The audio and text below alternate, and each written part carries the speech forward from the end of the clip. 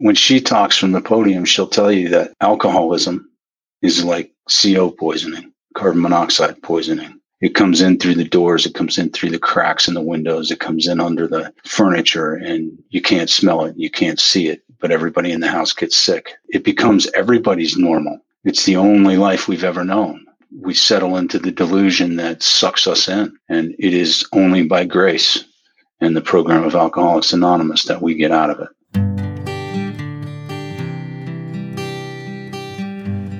Well, hello, friends of Bill W. and other friends. You have landed on Sober Speak. My name is John M. I am an alcoholic, and we are glad you are all here, especially newcomers. Newcomers, that is, both to recovery as a whole and newcomers to this podcast. Sober Speak is a podcast about recovery centered around the 12 steps of Alcoholics Anonymous. My job here on Sober Speak is simple. My job is to provide a platform to the amazing stories of recovery all around us. Consider Sober Speak, if you will, your meeting between meetings. Please remember, we do not speak for AA or any 12-step community. We represent only ourselves. We are here to share our experience, strength, and hope with those who wish to come along for the ride. Take what you want and leave the rest at the curb for the trash man to pick up. Buenos dias, or buenas noches, or buenas, what is morning? Buenas morning.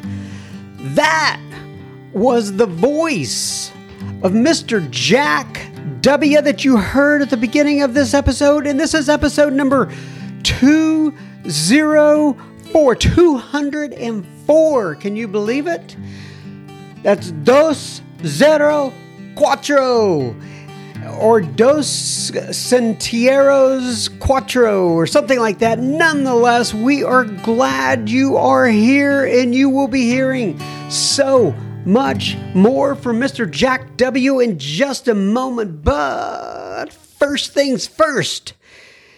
This here episode is brought to you by Stephen and Randy and Misha and Bill and Laura and Jamie and Tanya and Marcos. So you ask yourself, or you ask me, well, John M., what exactly did Stephen and Randy and Misha and Bill and Laura and Jamie and Tanya and Marcos do to get this recognition on the front part of this episode number 204? Well, they went to our little website, soberspeak.com. They clicked on the little yellow donate tab, and they made a contribution. So thank you so much, Stephen and Randy and Misha and Bill and Laura and Jamie and Tanya and Marcos for helping us keep the virtual lights on. This episode is coming right out to Ewan's. And those of you who are new listeners hear me say Ewan's every once in a while.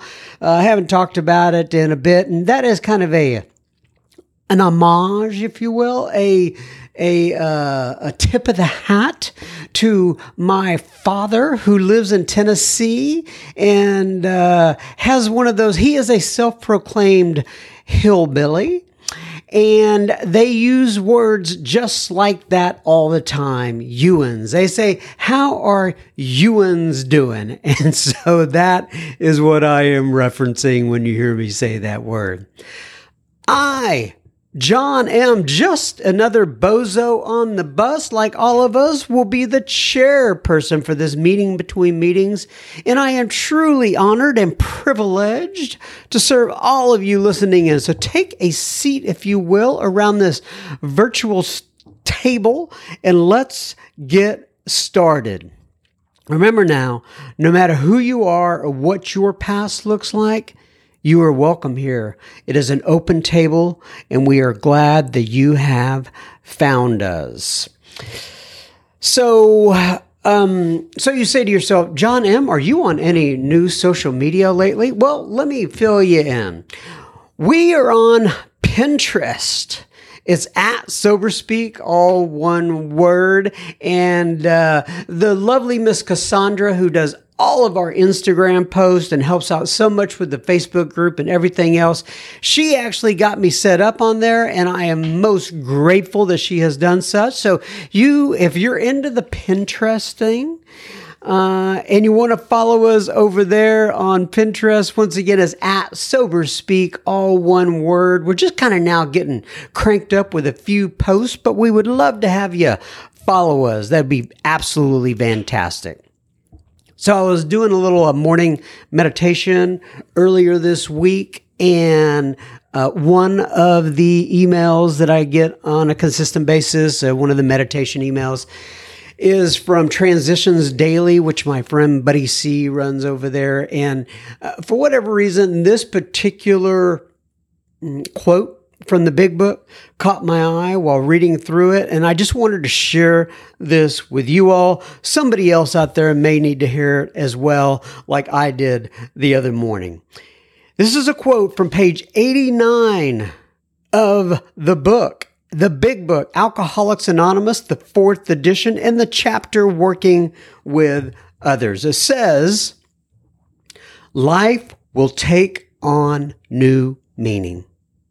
To watch people recover, to see them help others, to watch loneliness vanish, to see a fellowship grow up about you, to have a host of friends, this is an experience you must not miss. This has come true in my life. Let me go ahead and read that again. Life will take on a new meaning. To watch people recover, to see them help others, to watch loneliness vanish, to see a fellowship grow up about you, to have a host of friends, this is an experience you must not miss. Once again, that's from page 89 of the Big Book. And it struck me, and hopefully that can help somebody else out there as well today. Maybe it was just what you need to hear, as it was for me the other morning. Now, on to Mr. Jack W. from Carbondale, California. Jack got sober for 13 years the first time. He went back out for 10 years, and now he has been sober for 7 years. Needless to say, it has been quite a journey for Jack from Carbondale. We address many things. This is just the tip of the iceberg, but we address freedom, and his kind of definition of it, and some conversation around that. We talk about family life in AA, including his 40 years of marriage, Jack's amends to his parents. Jack compares alcoholism to something like carbon monoxide poisoning, and he will explain that. And we also discuss Abigail's favorite color. And what, John M., you say, does that have to do with recovery and alcoholism? Well, you will just have to listen on in and find out. All right, everybody.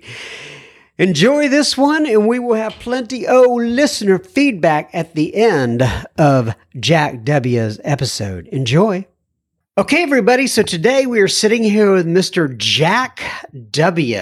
And Jack W., well, I'm just going to go ahead and ask you to introduce yourself.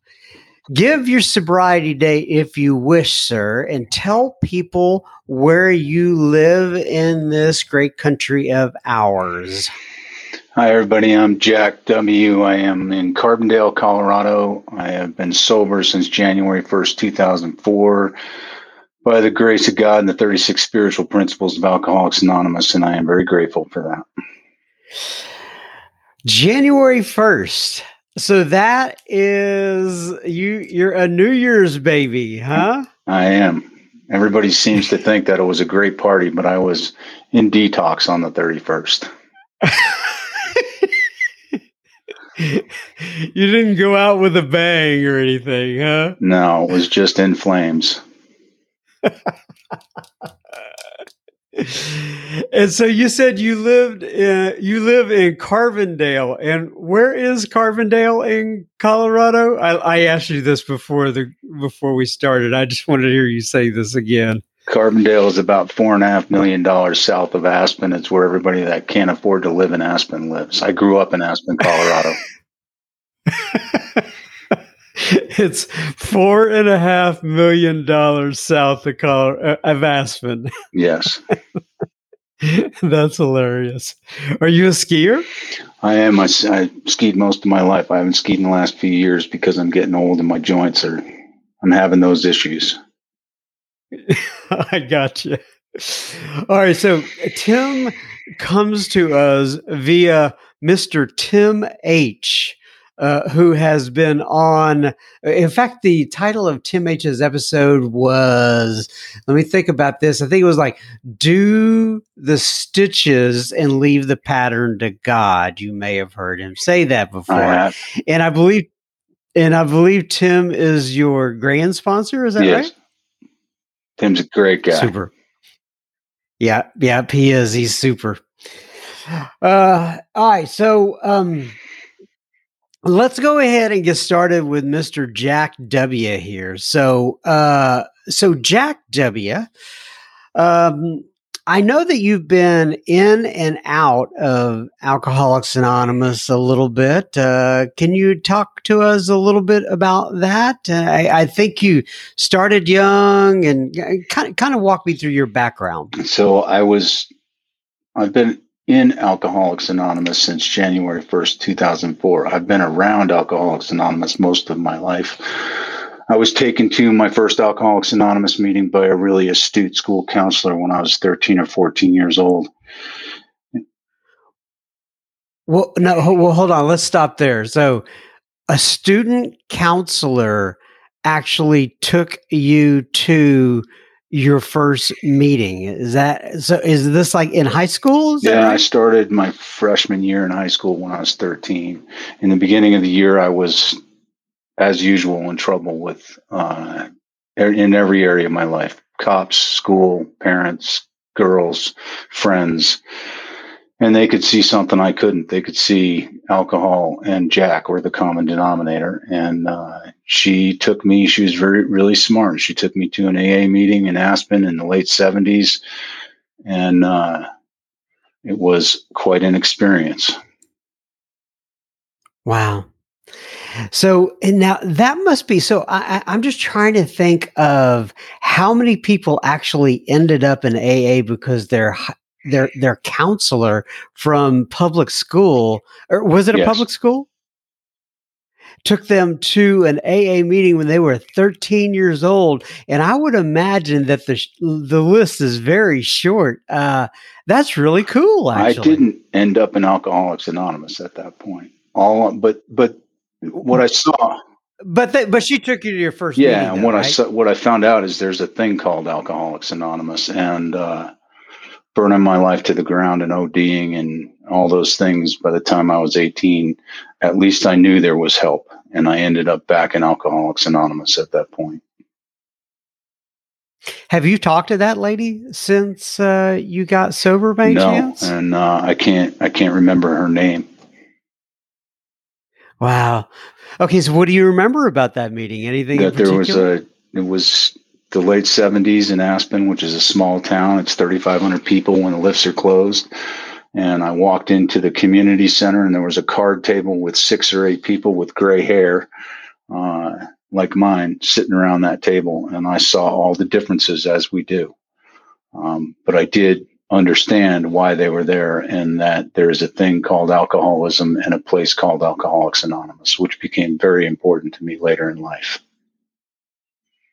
Wow. Okay, so you went to your first meeting, and then what happened from there? I saw that counselor for a while because we had made a deal that I could drink beer only on the weekends if I'd stop drinking the Jack Daniels. And I saw her for a lengthy period of time after that, about 2 weeks. And on the second week, they ran out of beer and there was still Jack Daniels. I drank the Jack Daniels, and I was too embarrassed to go back and see her.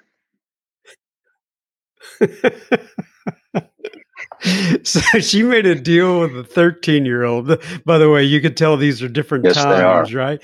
She made a deal with a 13-year-old that you could drink beer on the weekends, just stay away from the hard stuff. And obviously that didn't play out very well, but hey, I guess you take what you can get with a 13-year-old, right? All right, so take me from there. What happened? By the time I was 15 or 16, I was in trouble I knew every cop in Aspen by name. And I was in trouble in every area of my life, and I could not drink. And I used to say that my parents kicked me out of the house, but that's not the truth. Through the steps in Alcoholics Anonymous, I have a different perception of that. And what they did was they said I could live there as long as I followed some simple rules. And those rules were impossible for a guy rolling with spiritual malady like I was. They expected me to tell them where I was going to be, do what I said I was going to do, and contribute around the house. And I couldn't get those things done. So I left, and as we all do, I moved in with my drug dealer and couldn't pay rent, moved out, and I ended up homeless in Aspen when I was 18 and living in a park in a jungle gym. Did people know you in that part? I mean, did they recognize who you were? It's a small town, and I come from a good family, and both my parents were respected community members and business people, and there were trucks all around town with my dad's business name on it. And it's the same name I have. So yeah, people knew me, and I bet it broke their heart, huh? It is a heartbreaking illness. Mm-hmm. Do you have brothers and four sisters? Wow. Were any of them, were you the black sheep, or did they have other challenges? I was definitely the black sheep at the time. Some of my sisters went through their own struggles afterwards, but at that point in time, it was, as it becomes, all about me and trying to keep me on the straight and narrow and all of those things that go along with alcoholism. When I called my mother, after I had OD'd at 18, I called my mother, and as all tough guys do, and I asked her if she would meet with me because I thought I had a problem. And we met at my place, and we sat on the park bench, and I'm in clothes three sizes too small that weren't mine, coming off a 3-week bender. And I told her I think I'm an alcoholic and I need to get help. And she said, "No, you can't be. And that's because there's a stigma with this thing that it's about being good and bad. And I'm here to tell you it's not. It's about being sick and well is available. But we don't know that when we're walking in the door. We think it's a moral issue, a good and bad issue, and it's not. It's an illness, and there's help available." So you told her you thought you needed some help. Does that when AA came into the picture? Yeah, through some convincing, she made it possible for me to go to get some help, and I was checked into a facility and spent 28 days there and came out. And I don't know if I did anything right in that facility, except for I had heard somebody say that if you go to an AA meeting, the day you get out, your chances of staying sober get skyrocket. And there weren't meetings every day, morning, noon, and night then like there is now. And I happened to, at a coincidence, show up in Aspen. There was a meeting the night I got back, and I went to that meeting and started my journey in Alcoholics Anonymous. And I wish I could tell you. Go ahead. So was this second meeting a little bit more? Were you open a little bit more? I don't know if I was open, but I was vocal. And I walked in, and there was a bunch of gray hairs still at the table. I'm 18 years old in Aspen, and they read from the big book and went around the room. And there was probably 20 people in the meeting at this point. Went around, everybody shared something out of the big book, and it got to me, and I started sharing about cocaine and Quaaludes and everything to separate myself from them. And the magic is that what they said to me was to keep coming back, as we do. And I did that. But I was 18 years old, sitting in the rooms of Alcoholics Anonymous, still trying to be the center of attention. I hadn't thought about Quaaludes in quite a while, but if I ever went back out and they started making those things again, I would be happy. I'm just kidding. All right. So, but I digress. All right. So you're sitting there with the old folks. You're trying to separate yourself best you can. Was there anything that cracked the code for you? Was there something that was there a day or a time where you had a turning point? How long did you stay sober? There was an old timer in that group, and he came up to me at that first meeting and said to me, "Hey, Jack, we're going to the prison on Friday night to take a meeting in. Do you want to come?" I said, "No, Bruce, I'm really busy on Friday night." Because if you're rolling around with spirituality like I was and you're sitting at home with no solution, it's an activity not to drink. And that's what I was doing on Friday nights.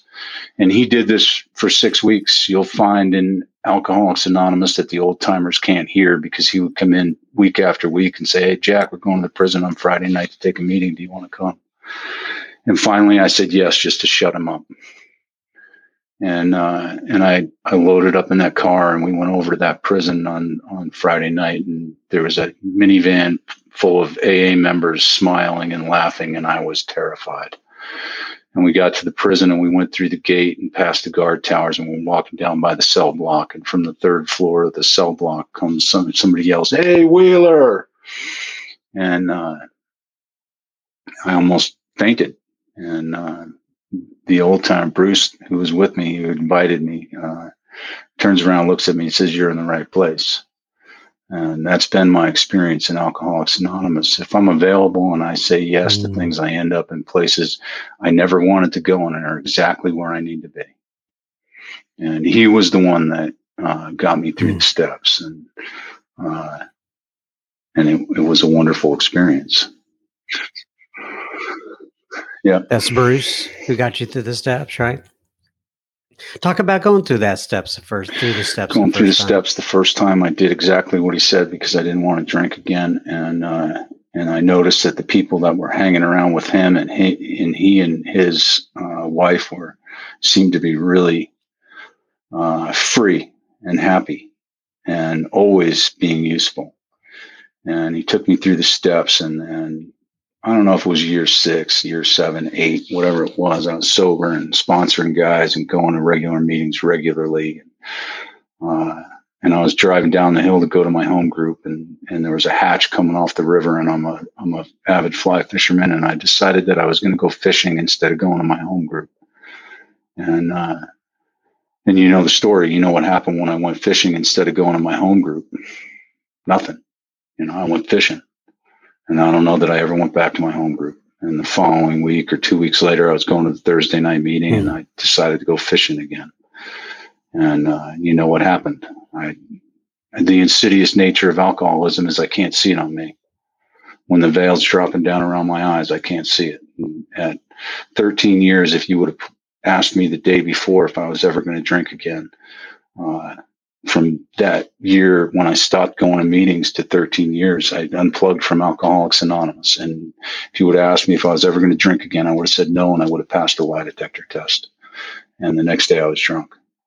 And I'd like to tell you that with all I knew of the big book, the steps, and my experience in AA, that I shook it off and came running back. But I am powerless over this thing. And I was out for 10 years.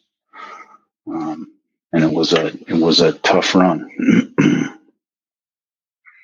So I'm sure people have asked you many times, and they probably asked you right when you're coming back, can you put a finger on what it was where you were kind of going along doing okay, and then you went back out? Any sure. thoughts on that? Hindsight's 20/20. I became self-reliant. I became self-directed. I became self-guided, and I thought I could keep myself sober. And if you're running around with spirituality like me, you cannot. And I get along with myself, and eventually I'm going to drink again, no matter how much I know or understand technically about the program of Alcoholics Anonymous. You can't feed it to yourself. And that's why we go to regular meetings regularly. And when you say, and I'm trying to um, put some meat on the bone here, when you say you became self-reliant and self-centered during that time, right before you went back out, are you able to describe a little bit about what that looked like in your life, how it manifested itself? I stopped going to meetings. Eventually, within 6 months, I wasn't talking to my sponsor. I wasn't answering the phone for the guys I sponsored. The external stuff in my life became more important. And this is an internal condition, and we can't treat it with external stuff, even though we try and try and try. And I think the delusion that the reality of delusion, as it talks about in our text, is it's a lie that I tell myself that I believe. That's the insanity that it talks about in step 2. And I can't fix that. That requires a power greater than myself. And that delusion gets thicker and thicker until we think one more time that that great obsession that I can drink like a normal person comes back, and I don't even see it come back. So I was going to ask you about that. Did you see it coming back? Was it just all of the sudden and I'm real interested in this for a couple of reasons. Number one, because I have long-term sobriety myself, right? And I know that there are a lot of people listening who kind of play around with the program, so to speak, right? They're on the edges. They're not fully in, so to speak. And I'm curious did you know during that time leading up to going back out that were you having ideations, if you will, of drinking, or did it just kind of slip up on you like the whiskey and the milk? So looking back, I can see, but in walking through it, I couldn't see. The reality is that what I know today is that spiritual malady, that restlessness, irritability, and discontentedness that comes before we take that drink, that happens stone cold sober. And when that happens stone cold sober, without connection to a power greater than myself, without the God reliance that comes from working the steps, I don't see it. I'm just trying to fix it with the external stuff. I'm self-directed, and my ideas are the only arsenal I have to combat something that it won't work on. It's my sponsor says all the time, it's like bringing a knife to a gunfight. It's not going to go well for me, but I can't see that. And and I think that's the powerful nature of the spiritual malady, is that it gets me stone cold sober. The phenomenon of craving only kicks in when I put alcohol in my body. That mental insanity, that obsession that gets on my eyeball, like pasted on my eyeball that I can't get around, that happens when I'm stone cold sober. And the cool thing about Alcoholics Anonymous and the 12 steps is they treat the sober condition with a spiritual solution. And it's not, I can't operate today in yesterday's spiritual awakening. Just like I couldn't operate when I was out there on yesterday's Crown Royal. I need the good stuff every day.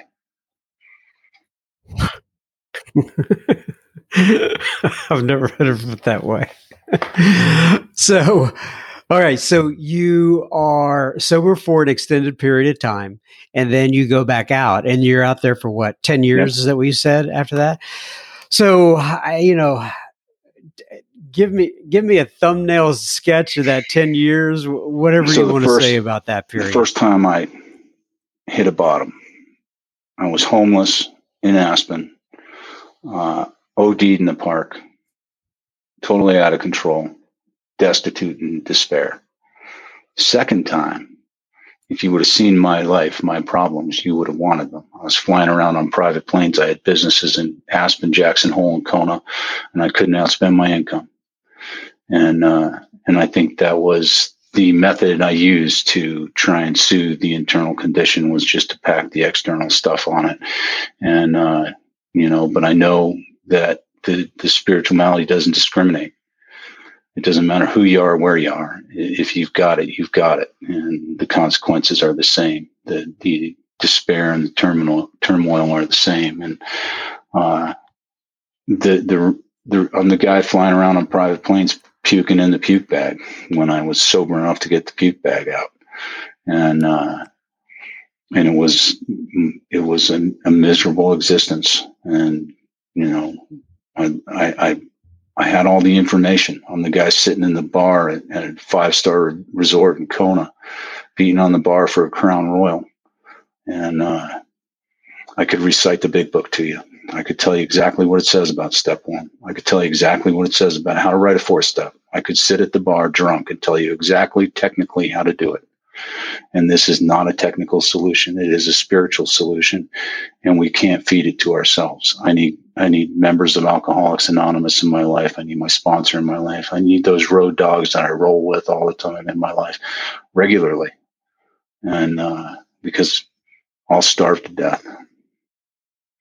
Let me do a little break here and we'll get back to you. We will be continuing our conversation with Jack W. in just a moment. Just a reminder, you are listening to Sober Speak. You can find us on the World Wide Web at www.soberspeak.com. You can also find the donate button on our website. You can use if and only if the Spirit moves you to do such. Please keep in mind this is a podcast funded by you, the listener. Sober Speak is a self-supporting organization through our own contributions. We are not allied with any sect, denomination, politics, organization, or institution. We do not wish to engage in any controversy, neither endorse nor oppose any causes. All right, now back to Mr. Jack W. All right, so you are in this time to where you could be sitting at bars and you are able to recite the book. During this time, were you still in any communication with the folks in Alcoholics Anonymous? Were they reaching out to you? Were you reaching out to them? Did you see people when you were in these bars? Talk to me about that. So I'd see people from AA because it's a small town, and we'd run into each other and they'd ask me how I'm doing, and I'd say, "Fine, I'm good." The reality is I was not. But I didn't stay in contact with anybody. I wasn't calling people. I wasn't trying to get back. I was trying to do it myself, self-directed, and embarrassed, humiliated, in despair. My life's coming apart at the seams. Looks good on the outside, but I'm dying on the inside. And we're not the ones that reach out. We just try to fix it. That's the story coming into Alcoholics Anonymous. Is we try everything we can to fix it. And the great thing is if you come in at just the right moment, you understand that you can't fix it. That's the entry point to Alcoholics Anonymous. I can't fix it, and in fixing it just beats me down. And trying to fix it just beats me down further and further.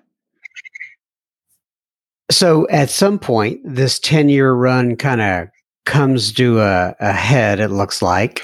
Talk to me about that. Starting point of the end. It's like in Bill's story, he tells you how many times he's done, and then he drinks for 6 more years or 5 more years or whatever.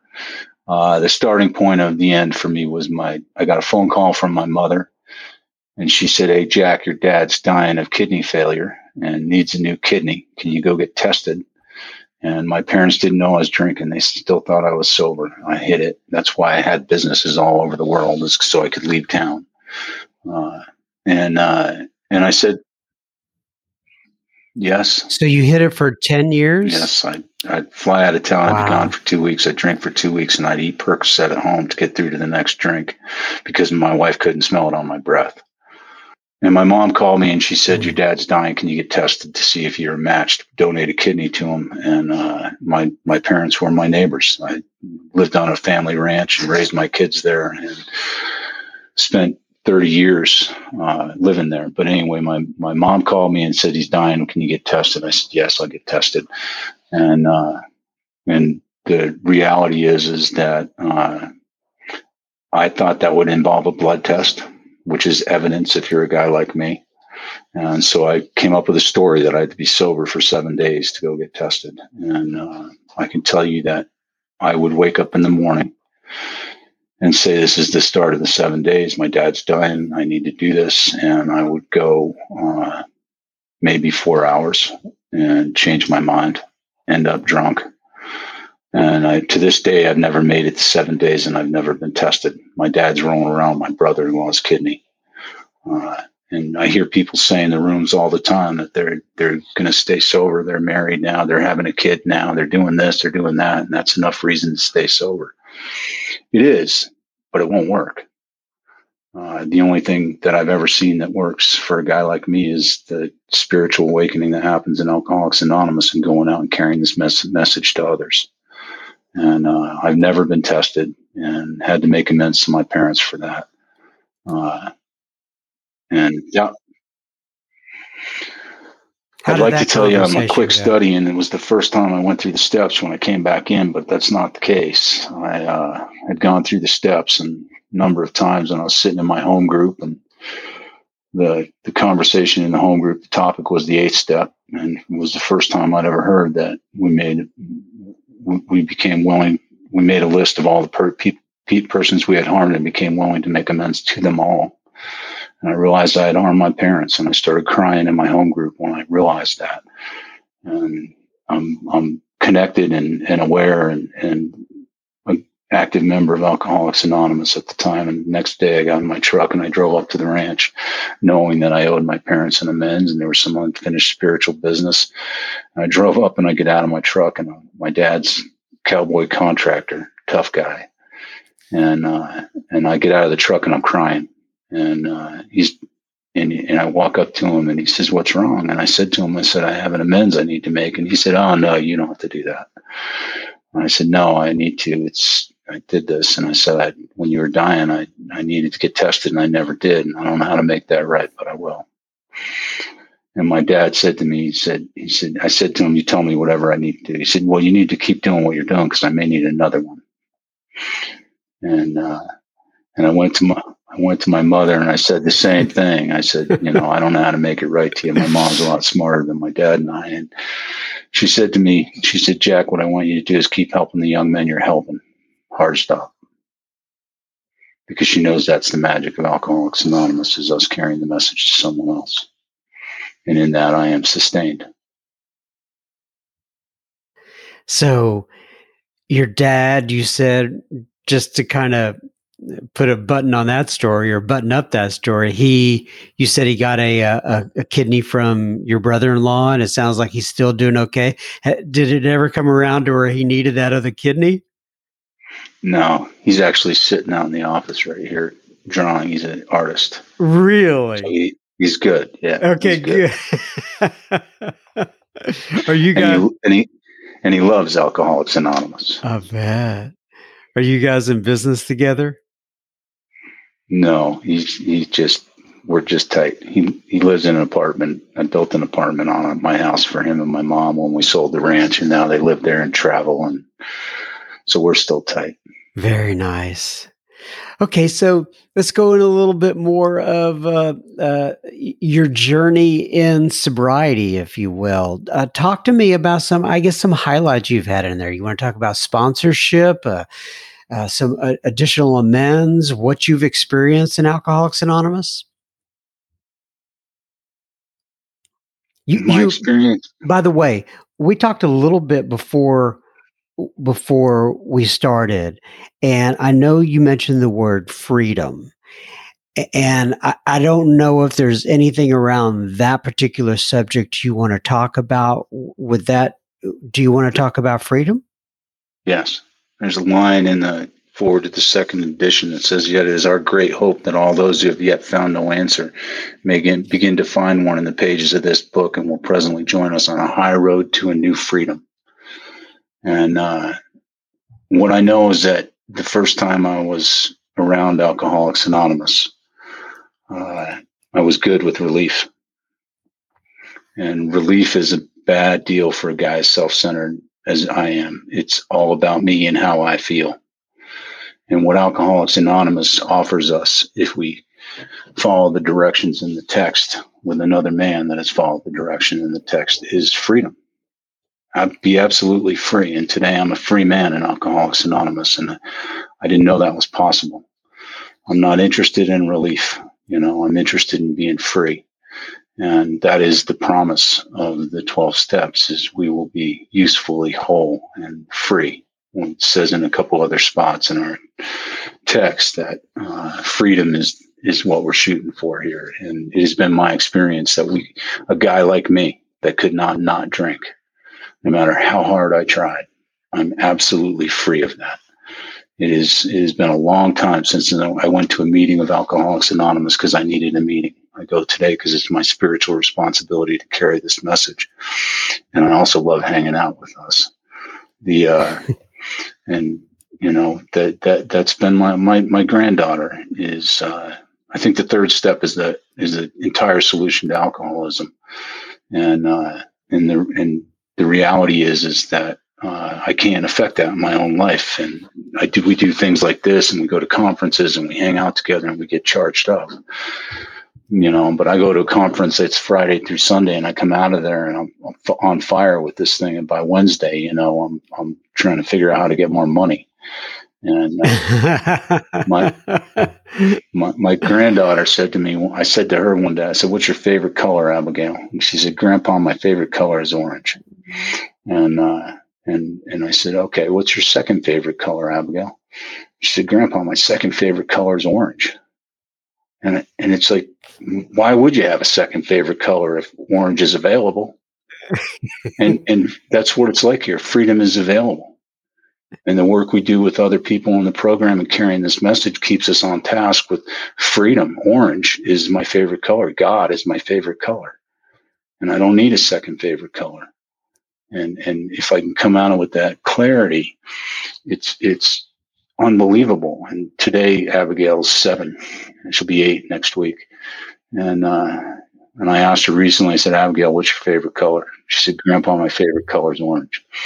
"So what's your second favorite color?" She said, "Grandpa, my second favorite color is chocolate." And it's the worldly clamors already getting in. And what the program of Alcoholics Anonymous does is it keeps us on orange. It keeps us on freedom. It keeps us on God. It keeps us on service. And I need that in my life every day because I'm the guy that will go back to chocolate. You know, I like chocolate. I understand that. Yeah, it reminds me of that, you know, our primary purpose is to stay sober and help other alcoholics to achieve sobriety. And does Abigail know that you use her as a metaphor for Alcoholics Anonymous? I think she does. I know her parents do. My daughter does. And my daughter's a good member of Al-Anon. And, you know, we speak the same language. Even Abigail speaks the same language. She understands my house is shot through with spiritual principles. And it's the greatest thing ever. So I've heard you talk about your parents and then your daughter and your granddaughter. And I can see you have a wedding ring on. So it seems to me like a family has come up around you or been through you with a lot of these experiences. Talk to me about your family a little. So I met my wife when I was skiing with my sister up at Snowmass when I don't know if I was 15 or 16. And this is how I roll. There was a girl that skied under the lift. And I said to my sister, "I'm going to marry her." And my sister said, "Who is she?" I said, "I'm not sure yet, but I've seen her around school." And she thought I was crazy. And I can tell you one of my greatest character defects that's become one of my greatest assets in Alcoholics Anonymous is my stalking skills. I'm an excellent stalker. I have the sponsor I have today because I saw him, wanted something, and started following him around. And Steph and I have been together for 40 years. We don't sponsor each other. She's got a program and a sponsor. I've got a program and a sponsor, and there's some real magic that meets in the middle in our house. We live in an AA and Al-Anon house, and it's wonderful. There's always something going on at our house, and when you walk in, you know that God is there. And that's in spite of us, not because of us. It's because of AA and Al-Anon. And my daughter's been in Al-Anon for a very long time. My son seems to be normal, but he grew up going to meetings with me and knows. I asked him one time, we were heading down from an archery shoot to go to a buddy of mine's funeral. He died sober, 25 years sober of liver failure. Finally caught up with him. And we're rolling down the hill, and I said to Jack, I said, "So do you believe in God?" He said, "Yeah, Dad, I do." He said, "I have no idea what it is, but from going to Alcoholics Anonymous meetings with you, I know I don't have to know." And so I gave my son a God. And I would have loved to have said that that's because of me, but it's not. It's because of AA. The collective conscious of AA, of Alcoholics Anonymous and Al-Anon permeate our lives in spite of us. I'm going back to your wife there, and I'm thinking about these 40 years and about you going in and out. And I know you're not here to tell her story, but that must have been quite a ride with you, Mr. Jack W., is what I'm assuming. She deserves a medal. I feel grace in all of it. So does she. But when she talks from the podium, she'll tell you that alcoholism is like CO poisoning, carbon monoxide poisoning. It comes in through the doors. It comes in through the cracks in the windows. It comes in under the furniture, and you can't smell it. You can't see it, but everybody in the house gets sick. And it becomes everybody's normal. It's the only life we've ever known. And we settle into the delusion that sucks us in. And it is only by grace and the program of Alcoholics Anonymous that we get out of it. And our family has been experienced that grace, and we spent our life. The primary purpose in our lives is to carry that message to others who are in the middle of it and have no idea why they're dying. That's well put. In fact, I think that's a good place to start to wrap it up. Is there anything that you want to say to the folks who are listening out there, sharing your experience, strength, and hope that you hadn't gotten off your chest thus far, Jack? I want to say that don't settle for relief. It's demand freedom. Do the work here, and with a man that's done the work or a woman that's done the work. And this is what it'll look like in your life. My wife and I had a houseboat on Lake Powell for a number of years, and we do a sober trip down there every year with our sponsor and their wives or husbands and all the road dogs and friends and their kids. And we'd spend 4 or 5 days on the houseboat at Lake Powell, and we'd get up in the morning and we'd do morning meditation together, and we'd do meetings during the day, and then we'd end every night with a bonfire and gratitude meeting. And about day 4, I'm walking around the houseboat and I'm cleaning up to getting ready to pull off and go back. And I hear the kids up on the roof of the houseboat, and the kids, they're young, a variety of ages from 6 to 10 years old, probably. And they're up on the top roof of the houseboat, and I'm sliding down the side, and I hear them up there, and this is what they're saying. They're going, "Okay, you're the sponsor, you're the new guy, you're the chairperson, you're the Al-Anon, I'm the AA." And the kids are up on the roof of the houseboat playing Alcoholics Anonymous. And I think if we're doing this thing right, and the kids are playing it, we're right where we're supposed to be. That's fantastic. All right, I'm gonna read from page 164 of the Big Book to close us out here. It says, "Abandon yourself to God as you understand God. Admit your faults to Him and to your fellows. Clear away the wreckage of your past. Give freely of what you find and join us. We shall be with you in the fellowship of the Spirit, and you will surely meet some of us, like me and Jack W., as you trudge the road of happy destiny. May God bless you and keep you until then." Once again, Jack, thank you so much for joining me today. I sure do appreciate it. Thank you, John. It was fun. Once again, Mr. Jack W., thank you so much for spending time with me. I sure do appreciate you, and I know the listeners will as well. If you have any comments about Jack or any of the other speakers, or you just want to reach out and say hi to me, I'm at John, JOHN, at Soberspeak.com. Feel more than free to reach out, and I can pass those messages along to the appropriate parties, in other words, the guests that appear on this podcast, if you want to get something to them.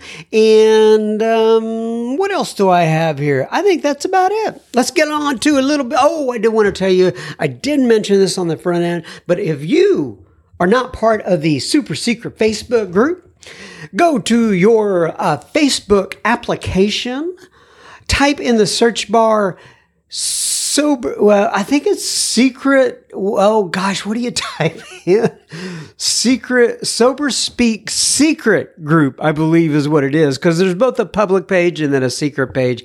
It's a long story, but if you want to be invited to the secret Facebook group, just go ahead and click in, fill in the information, and we will let you into the group. We would absolutely love to have you in there. I'd say there's, I don't know, 1,700 other people, just like-minded folks, just like you. And there's all kinds of information in there that people are sharing all day long. They ask questions. How do I find a sponsor? How do I do this? How do I do that? They just share their experience, strength, and hope. They celebrate birthdays. They celebrate anniversaries. They celebrate all kinds of things. And we would love to have you along for the ride as well. Now, on to that listener feedback. Dave writes, oh, in fact, at the beginning of this episode, I said that we would have plenty listener feedback at the end of Jack's episode. And it is much more apropos in this case because Dave writes in and he says, sober greetings from Dublin. And that little plenty listener feedback on the beginning of these episodes and what I do is kind of a shout out to our Irish, very bad. Our Irish friends. That was a little tough for me for whatever reason. In fact, Dave, let me say a top of the morning to you. Or what's the other one I hear them say sometimes? May the road rise up to meet you. Is that what they say? I think so, Dave. I could be wrong on that. Now top of the morning to you. I can kind of figure out what that means. But may the road rise up to meet you. Sounds cool. I have absolutely no idea what that means. Why would somebody want the road rise up to meet them? But I'm sure there is history behind that. And if I just looked it up, I could probably figure it out. But anyway, Dave says, hi, John, I love your show and your sense of humor really gets me laughing in my truck. Well, he may think now that he should not have said that, but thank you. That's so good to hear. Oh, and it's kind of cool to know they have trucks in Dublin, in Ireland. I guess they have trucks everywhere, but I kind of think of it more of as a United States thing, especially Texas. Down here, it's like every other car is a truck, or every other automobile, or every other vehicle, I guess I should say, is a truck. But you get what he says. I'm saying. Anyway, Dave says, I'm a recovering Al-Anon alcoholic and sexaholic in Ireland. And I look forward to your podcast every Friday afternoon. Well, you'll be listening to me talking about you this time, Dave. He says, I spend my day listening to speaker tapes, and thanks to one of Bob D's tapes I came across, I found out what was happening with me and that I needed to get better, the 12 steps. My journey started in Al-Anon after growing up with two alcoholic parents. Neither found recovery. One, unfortunately, being bedridden for 21 years with wet brain and finally passing. Excuse me. I'm sorry to hear that, Dave. That is sad. Finally passing in June of 2020. Also, I had a string of abusive relationships, which led me to a mental breakdown. I have worked a solid program, and you can always tell when somebody's from overseas or Canada because they put an E on the end of program, for what it's worth. Anyway, in Al-Anon, going through the steps with BBA twice. Oh, BBA, that is, let me think about it here. Oh, Big Book Awakening. For those of you who are not familiar with that program, you could probably just look it up. I think the group is out of San Diego, and they have a great way of going through the Big Book. It's called BBA, Big Book Awakening. Anyway, he says, I went through that twice, and I was the very definition of a drowning man that had reached the turning point of either suicide or recovery. I had lost everything: money, family, wife, my daughter. My life had gone insane and I became a mere onlooker. I couldn't stop the chaos. The hardest turning point in recovery was to realize I myself was an addict. The victim became the perpetrator. Denial is so powerful. 3 exclamation points. I like how you put that. The victim became the perpetrator. Denial is so powerful. I have committed to AA since January this year, and today I can say I'm a grateful alcoholic. Words that made no sense to me in the past. I get that, Dave. My life is balancing out. I can do the mundane, boring tasks that normies do, although the disconnect is still there. I have changed people, places, and things. I meet my sponsor in his kitchen every Thursday night, and I'm so blessed to be able to get a second chance at life. I'm learning how to live I'm learning how to live sober as since the age of 12, I needed alcohol to function with people as I was so introverted and full of shame. AA, sponsorship, and the 12 steps are now doing for me what alcohol did. Slowly, I will admit. My SA program has not been solid, but will come with time. Easy does it. Importantly, today I'm sober as the alcoholic obsession began to grab a grip and I wasn't able to stay sober without a program. Anyway, John, I love what you do and how you do it. You make me laugh out loud in my truck or walking my dog. And help keep me sober one day at a time. God bless from Dublin. And blessings to anyone listening to your podcast who is in pain. It does get better. Love, Dave. Love back at you, Dave. And thanks for the word of encouragement for those who are listening in. Brad writes in, and the subject line was Brad R. makes 180 days, that is. And then he starts it off, Brother John, Brutha John. Well, hello, brother Brad. The hard work is paying off, John. My life is good and my relationship with God is amazing in all big capital letters. I told you a while back and said I'd check in at the 180-day mark. Well, here I am checking in.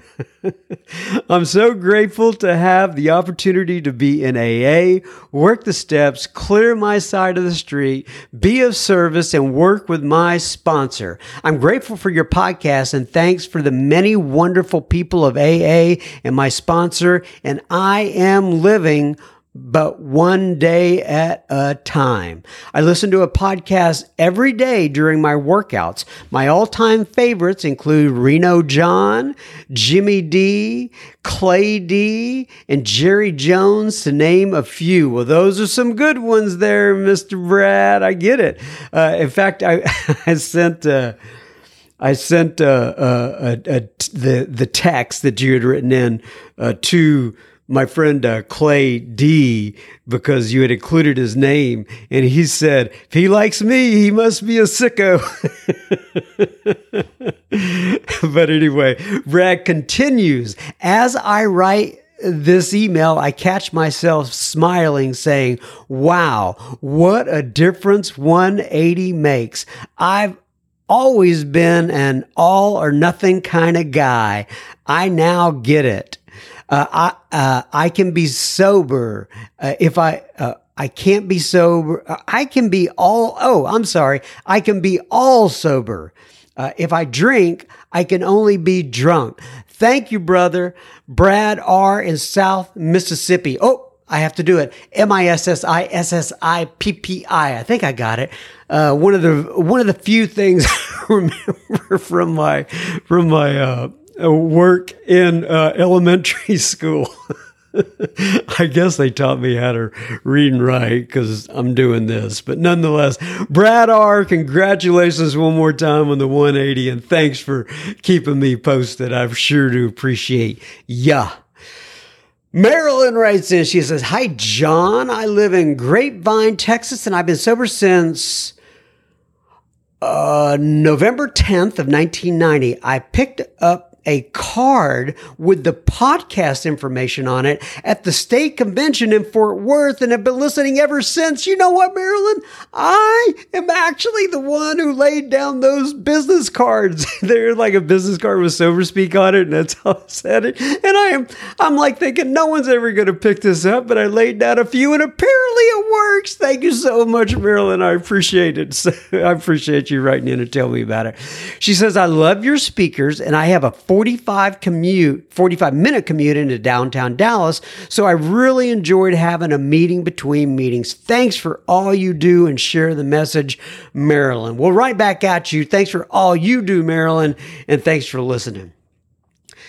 Liz writes in, and Liz says, hi, John. I listen to SoberSpeak constantly when I get ready in the morning, when I'm walking the dog, or when I'm on car rides. Man, you're listening to it all the time. I love it, Liz. She says, this podcast has been enormously instrumental in my continued recovery, peace, and serenity in my life and ability to pay it forward. Oh, very cool, Liz.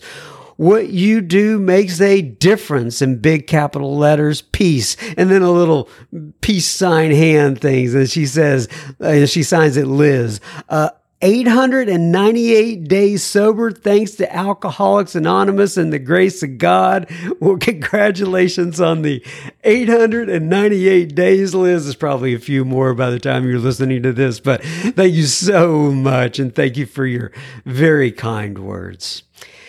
Heather writes in, and Heather says, my name is Heather, and I'm 48 years old. I've been married for 22 years, and I have 4 daughters, ages 22, 20, and twins that are 12. I'm basically a binge drinker and not an everyday drinker, and I should have quit 20 years ago. I guess I'm what you call a functioning alcoholic. I'm a salaried manager and I do well at my job and I never miss work. I just know it's time to stop drinking completely. I keep telling myself I will learn to have just a few beers, but of course, each time I drink all the beers. At this point, it's not even enjoyable anymore. I found your podcast looking for a motivational podcast and have been pleasantly surprised. I just listened to Jennifer HK episode 2 when she said, the more I drink, the thirstier I get. It really nailed it for me. Also, talking about people who can leave a bar after only 2 drinks, in parentheses, who does that? Question mark.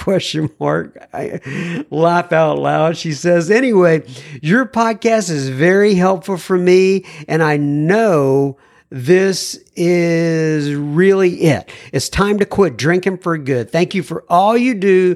You're helping a lot of people. Thank you again. Have a great day, Heather. Gosh, the listeners for this particular podcast are just absolutely fantastic. You guys are incredible.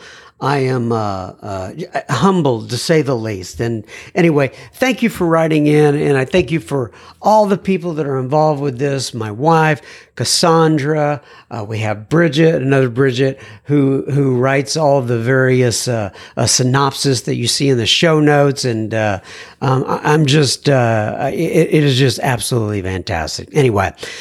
One more here. Paul writes in and he says, hey, John M., I just listened to podcast 201 with Father Bill W. I really enjoyed the podcast with Father Bill W. I was surprised at the end to hear my email being read. Oh, I remember that. I owe you a small amends. So I remember Paul had written in, and basically, he has said that he had not had the best experience with Alcoholics Anonymous, and I emailed him back. It was kind of a brief. I'm not real great with text and emails and all that kind of stuff. I'm more of a talker, as you can see, right? And basically, all I said was, "Yeah, hey, I understand has not been my experience, but I wish you luck or whatever. I don't have no judgment on people having a bad experience with AA. I mean, there are people out there that do." and I get that. But anyway, so he goes on to say, when I got your response initially, it felt cold, like many experiences I had had with AA in the past. I thought I had gotten blown off again. Then I listened to your podcast and you talked about my email. I felt better and it restored my faith in AA. I will look for other meetings and keep you posted. I really enjoy your podcast. Thanks for the encouragement, Paul. Well, you're quite welcome, Paul. I get it. And thanks for writing back in. And that is, that takes a lot of courage, I guess is what you would call it. So anyway, good luck to you in your journey and do keep me posted. All right, everybody, that's it. One more week down the hatch. Maybe not the best analogy for a podcast about alcoholism. Anyway, y'all be good out there. I take this 1 week at a time. God bless you. Keep coming back. It works if you work it. By the way, a lot of times I say that to people when I'm when they write me an email, and I'll just say, keep coming back. And I'm always thinking, are they thinking if they don't know AA very well, they probably think I'm saying, keep coming back to, listen to my podcast. And I don't mind you doing that, but just so everybody knows, I'm saying, keep coming back to Alcoholics Anonymous or Al-Anon or whatever 12-step group that you happen to be in. It's kind of a little saying that we use in these 12-step programs, just in case you don't know that. Anyway, that's enough nonsense out of me. God bless you. Hopefully we'll see you next week. Bye-bye now.